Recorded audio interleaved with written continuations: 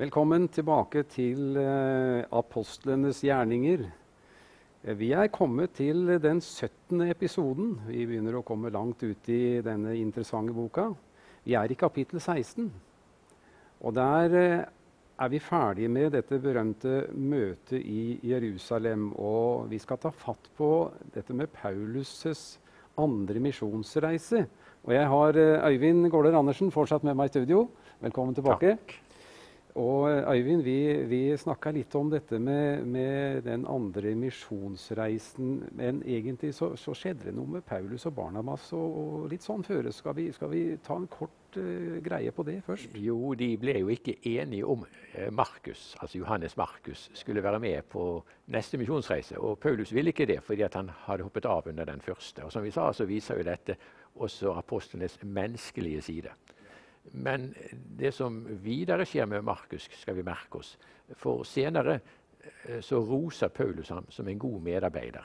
Når han skriver Kolosserbrevet, så ser vi det. Og senere så er jo Markus nettopp den som gir oss Markusevangeliet, dette veldig verdifulle skriftet. Så det viser at selv om man ikke nødvendigvis har den aller beste start, så sier ikke det at ikke utviklingen senere kan bli veldig god. Her er Markus i så henseende et veldig godt og oppmuntrende forbilde for oss. Ja, det er godt å høre. Ja, da skal vi gå inn i teksten i kapittel 16 og høre hva den sier. Så la oss lytte til teksten nå, og så skal vi snakke litt sammen om det etterpå.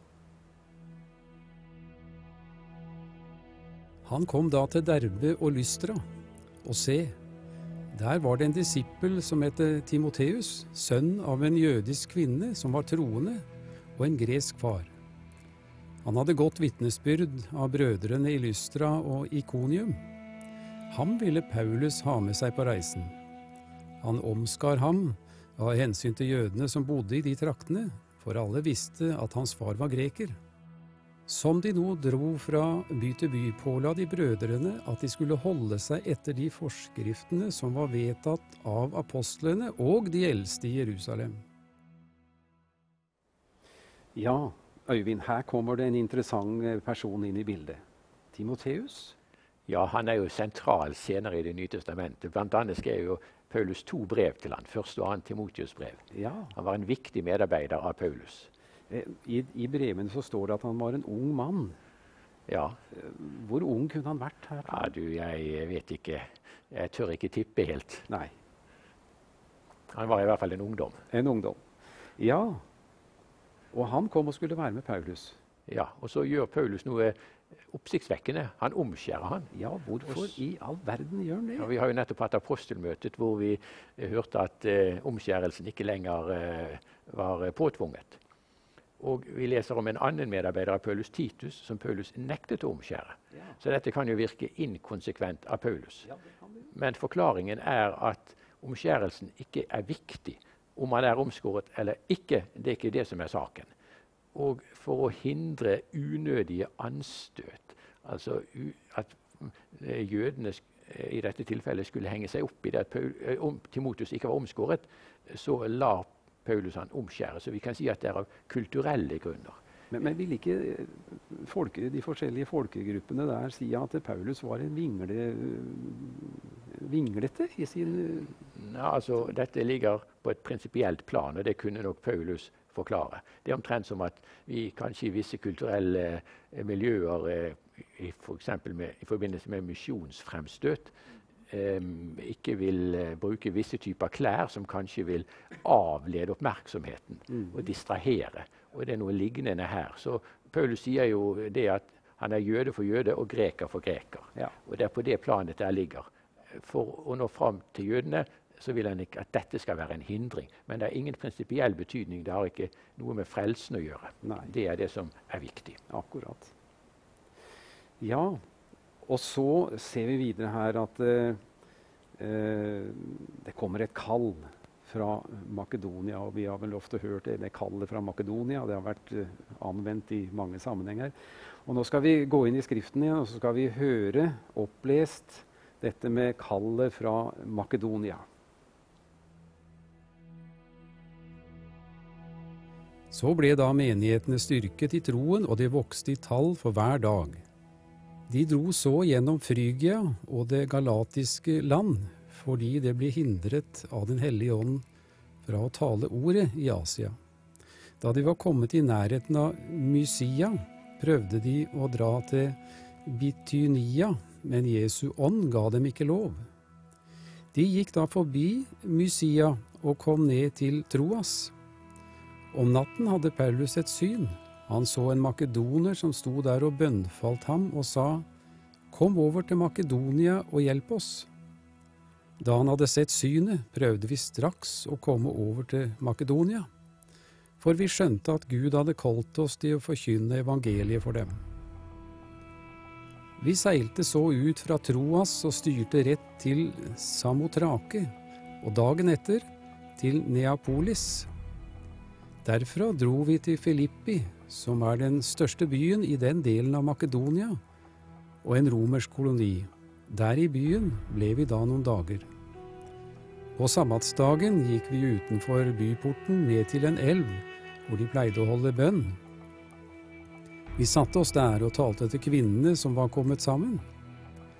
En av dem var en kvinne med navn Lydia, en purpurkremmerske fra Thyatira, som dyrket Gud etter jødenes tro. Hun hørte på, og Herren åpnet hennes hjerte, så hun gav akt på det som ble talt av Paulus. Da hun og de som tilhørte hennes hus var blitt døpt, ba hun oss og sa, «Så sant dere holder meg for å være en som tror på Herren, så kom hjem til meg og bo der», og hun nødde oss. Det første verset her som jeg har lyst til å lese igjen, det er det 6. verset, der det står, «De dro så gjennom Frygia og det galatiske land, fordi de ble hindret av Den hellige ånd fra å tale ordet i Asia.» Dette må du si litt om. Ja, det er veldig interessant. Og faktisk også tror jeg veldig lærerikt for oss i dag. For her virker det som Paulus famler når det gjelder åndens ledelse. Hvor skal han forkynne? Og det som kanskje er tilfellet her, det er at Paulus tenker på å dra til Efesus. Efesus var den 4. største byen i Romerriket, en umåtelig viktig by, den største og viktigste byen i provinsen Asia. Når det står Asia her, så menes det ikke Asia slik som vi tenker på det, men det er en provins i Lille Asia, eller i Tyrkia i dag, som ligger vest, hvor også byen Efesus ligger, og dit er Paulus på vei. Men han, som det står her, hindres av Den hellige ånd fra å tale ordet til Asia. Ja. Og når vi leser videre, så prøver han å dra til Bitynia. Ja. Og Bitynia var en annen veldig viktig provins lenger nord, der hvor Istanbul ligger i dag. Som også var en veldig viktig provins med høy standard. Så et annet viktig strategisk område som han tenker å dra til, men her står det at Jesu ånd ga dem ikke lov. Ja. Nå kan vi jo for det første lure på hva det er en forskjell mellom Den hellige ånden og Jesu ånd. Det tror jeg ikke. Jeg tror det er bare to uttrykk for samme sak, for å ikke gjenta samme ord. For ofte så veksles det litt på terminologien. Men det som avspiller seg her, det er at han famler. Og vi er vel ikke ukjent med å famle vi også når det gjelder hva vil Gud? Hva er det Gud leder oss til i situasjonen? Nei, det er klart, men vi tenker vel at Paulus opplevde vel aldri noe sånn. Jo, men det gjør han tydeligvis. Ja, han gjør det tydeligvis. Og det kan jo vi også la oss lære og oppmuntre av. I det hele tatt så er det slik at Apostlenes Gjerninger er en bok som er skrevet slik at vi kan lære umåtelig mye av den også for vårt eget kristenliv i dag. Hvordan Den hellige ånd virker for oss som lever i dag. Og her har vi et eksempel på det. Og vi kan jo spørre hvordan kan vi la oss lede ånden i dag. Og det viktigste er jo Guds ord. Hva sier Guds ord? Det er det altoverskyggende som alt må prøves på. Og så leser vi også her om opplevelser i form av syner, åpenbaringer av veldig sterkt slag. Men det er jo ikke den vanligste måten vi ledes på. Jeg tror at den vanligste måten vi ledes på nest etter Guds ord, det er å ha fred for. Kjenne åndens fred, eller hyrdens røst. Og det kan komme tanker som Gud gir oss, innskytelser Gud gir oss, som vi skal få lov å handle på, men det skal igjen testes på om det både stemmer med Guds ord, og om vi har Guds fred for det. Så hvis ikke vi har det, så kan det være at vi trenger å be mer over det hele for å få klarhet. Og vi ser at det er nettopp det som skjer med Paulus her. Han famler, men så taler Gud til han gjennom dette synet, hvor han ser en mann sier til ham, kom over til Makedonia og hjelp oss. Og Makedonia, det var den nordlige provinsen av Hellas. Hellas hadde romerne delt inn i 2. Makedonia i nord, det var der Alexander den store for øvrig kom ifra, 300 år tidligere, og Akaia, som var den sørlige provinsen. Og når Paulus har hatt dette synet og sett denne mannen i synet, som sier til ham, kom over til Makedonia og hjelp oss, da skjønner de at Herren har kalt oss til å dra dit. Så dermed forlater Paulus Asia og kommer til Europa. Og vi ser hvordan de seiler her til byen Neapolis, som er havneby til Filippi. Og Filippi, det var en viktig by.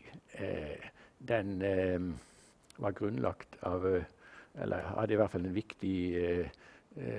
var en viktig by i Romerrikets historie, hvor Augustus beseiret Cæsars mordere og fikk makten blant annet gjennom det i Romerriket. Så etter det så gjorde han byen til det som vi kaller for en romersk koloni, med spesielle lover, slik at det også gjaldt romerske lover der. Så denne byen kommer de til, slik som vi leser om i det avsnittet vi hørte. Ja, men så ser vi det at det står videre her at, i vers 13 at på sabbatsdagen gikk vi utenfor byporten ned til en elv. Det var ikke sånn jeg så for meg liksom Paulus når han skulle på misjonsreise, at han gikk på utsida av byen og ned til en elv, og så traff han noen enkle mennesker der. Nei, dette er også veldig interessant å merke seg. Det viser at det var for få jøder i Filippi til at de kunne ha en synagoge. For de måtte ha 10 menn, og kvinner gjaldt ikke i denne sammenhengen. De måtte ha 10 menn for at de skulle kunne ha en synagoge, men det hadde de ikke. Men Gud bruker her, som han så ofte før har gjort i historien, noen kvinner samlet i bønn. Og Lydia var en rik forretningskvinne, som hørte til det øverste sosiale lag. Men selv om hun var rik, vellykket, så hadde hun et hjerte som lengtet etter Gud, slik som også den romerske offiseren Cornelius. Og hun hørte åpenbart til disse som kalles de gudfryktige. Det vil si hun hadde ikke gått helt over til jødedommen, men hun dyrket jødenes Gud. Og disse møtes på sabbatsdagen i bønn ved denne elven utenfor Filippi. Jeg har forresten vært der i Filippi og sett denne elven og dette stedet som utpekes hvor dette skjedde. Og Gud har altså, det var jo paradoksalt nok en mann der som han så i synet, ikke sant? Ja. Men det er en kvinne her som blir den første, som blir brohodet for Paulus når han kommer til Europa som kontaktperson for at evangeliet skal nå fram og menighet skal grunnlegges, som senere skjedde i Filippi. Så det bekrefter nok en gang dette med bønnens betydning, og bønnens betydning for at Guds rike skal gå frem. Og hun vil invitere dem til sitt hus, og hun har plass å ta imot dem, og hun overtaler dem til å komme og bo i hennes hus. Videre så skal vi se litt på hva Paulus opplever. Det gikk fra det å være på et bønnemøte nede ved en elv til faktisk å oppleve myndighetenes vrede og havne i fengsel. Og vi skal gå inn i teksten, og så skal vi høre hva den forteller om hva Paulus og Silas opplever.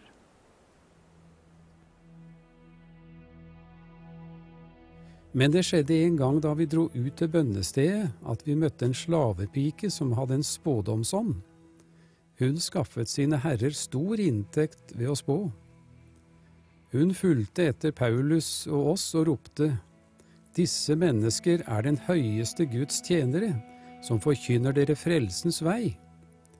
Dette holdt hun på med å gjøre i mange dager, men Paulus ble harm og vendte seg og sa til ånden, «Jeg befaler deg i Jesu Kristi navn, far ut av henne.» Og den for ut av henne i samme stund. Men da hennes herrer så at deres håp om inntekt forsvant, grep de Paulus og Silas og dro dem av sted til torget for å stille dem for retten. De førte dem fram for styresmenn og sa, «Disse menn skaper stor uro i vår by. De er jøder, og de forkynner skikker som vi ikke har lov til å ta imot eller leve etter, vi som er romere.» Folkemengden reiste seg også imot dem. Styresmennene rev da klærne av dem og lot dem hudstryke.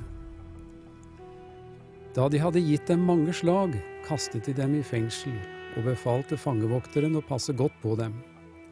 Da han hadde fått en slik ordre, satte han dem i det innerste fangerom og satte deres føtter fast i stokken.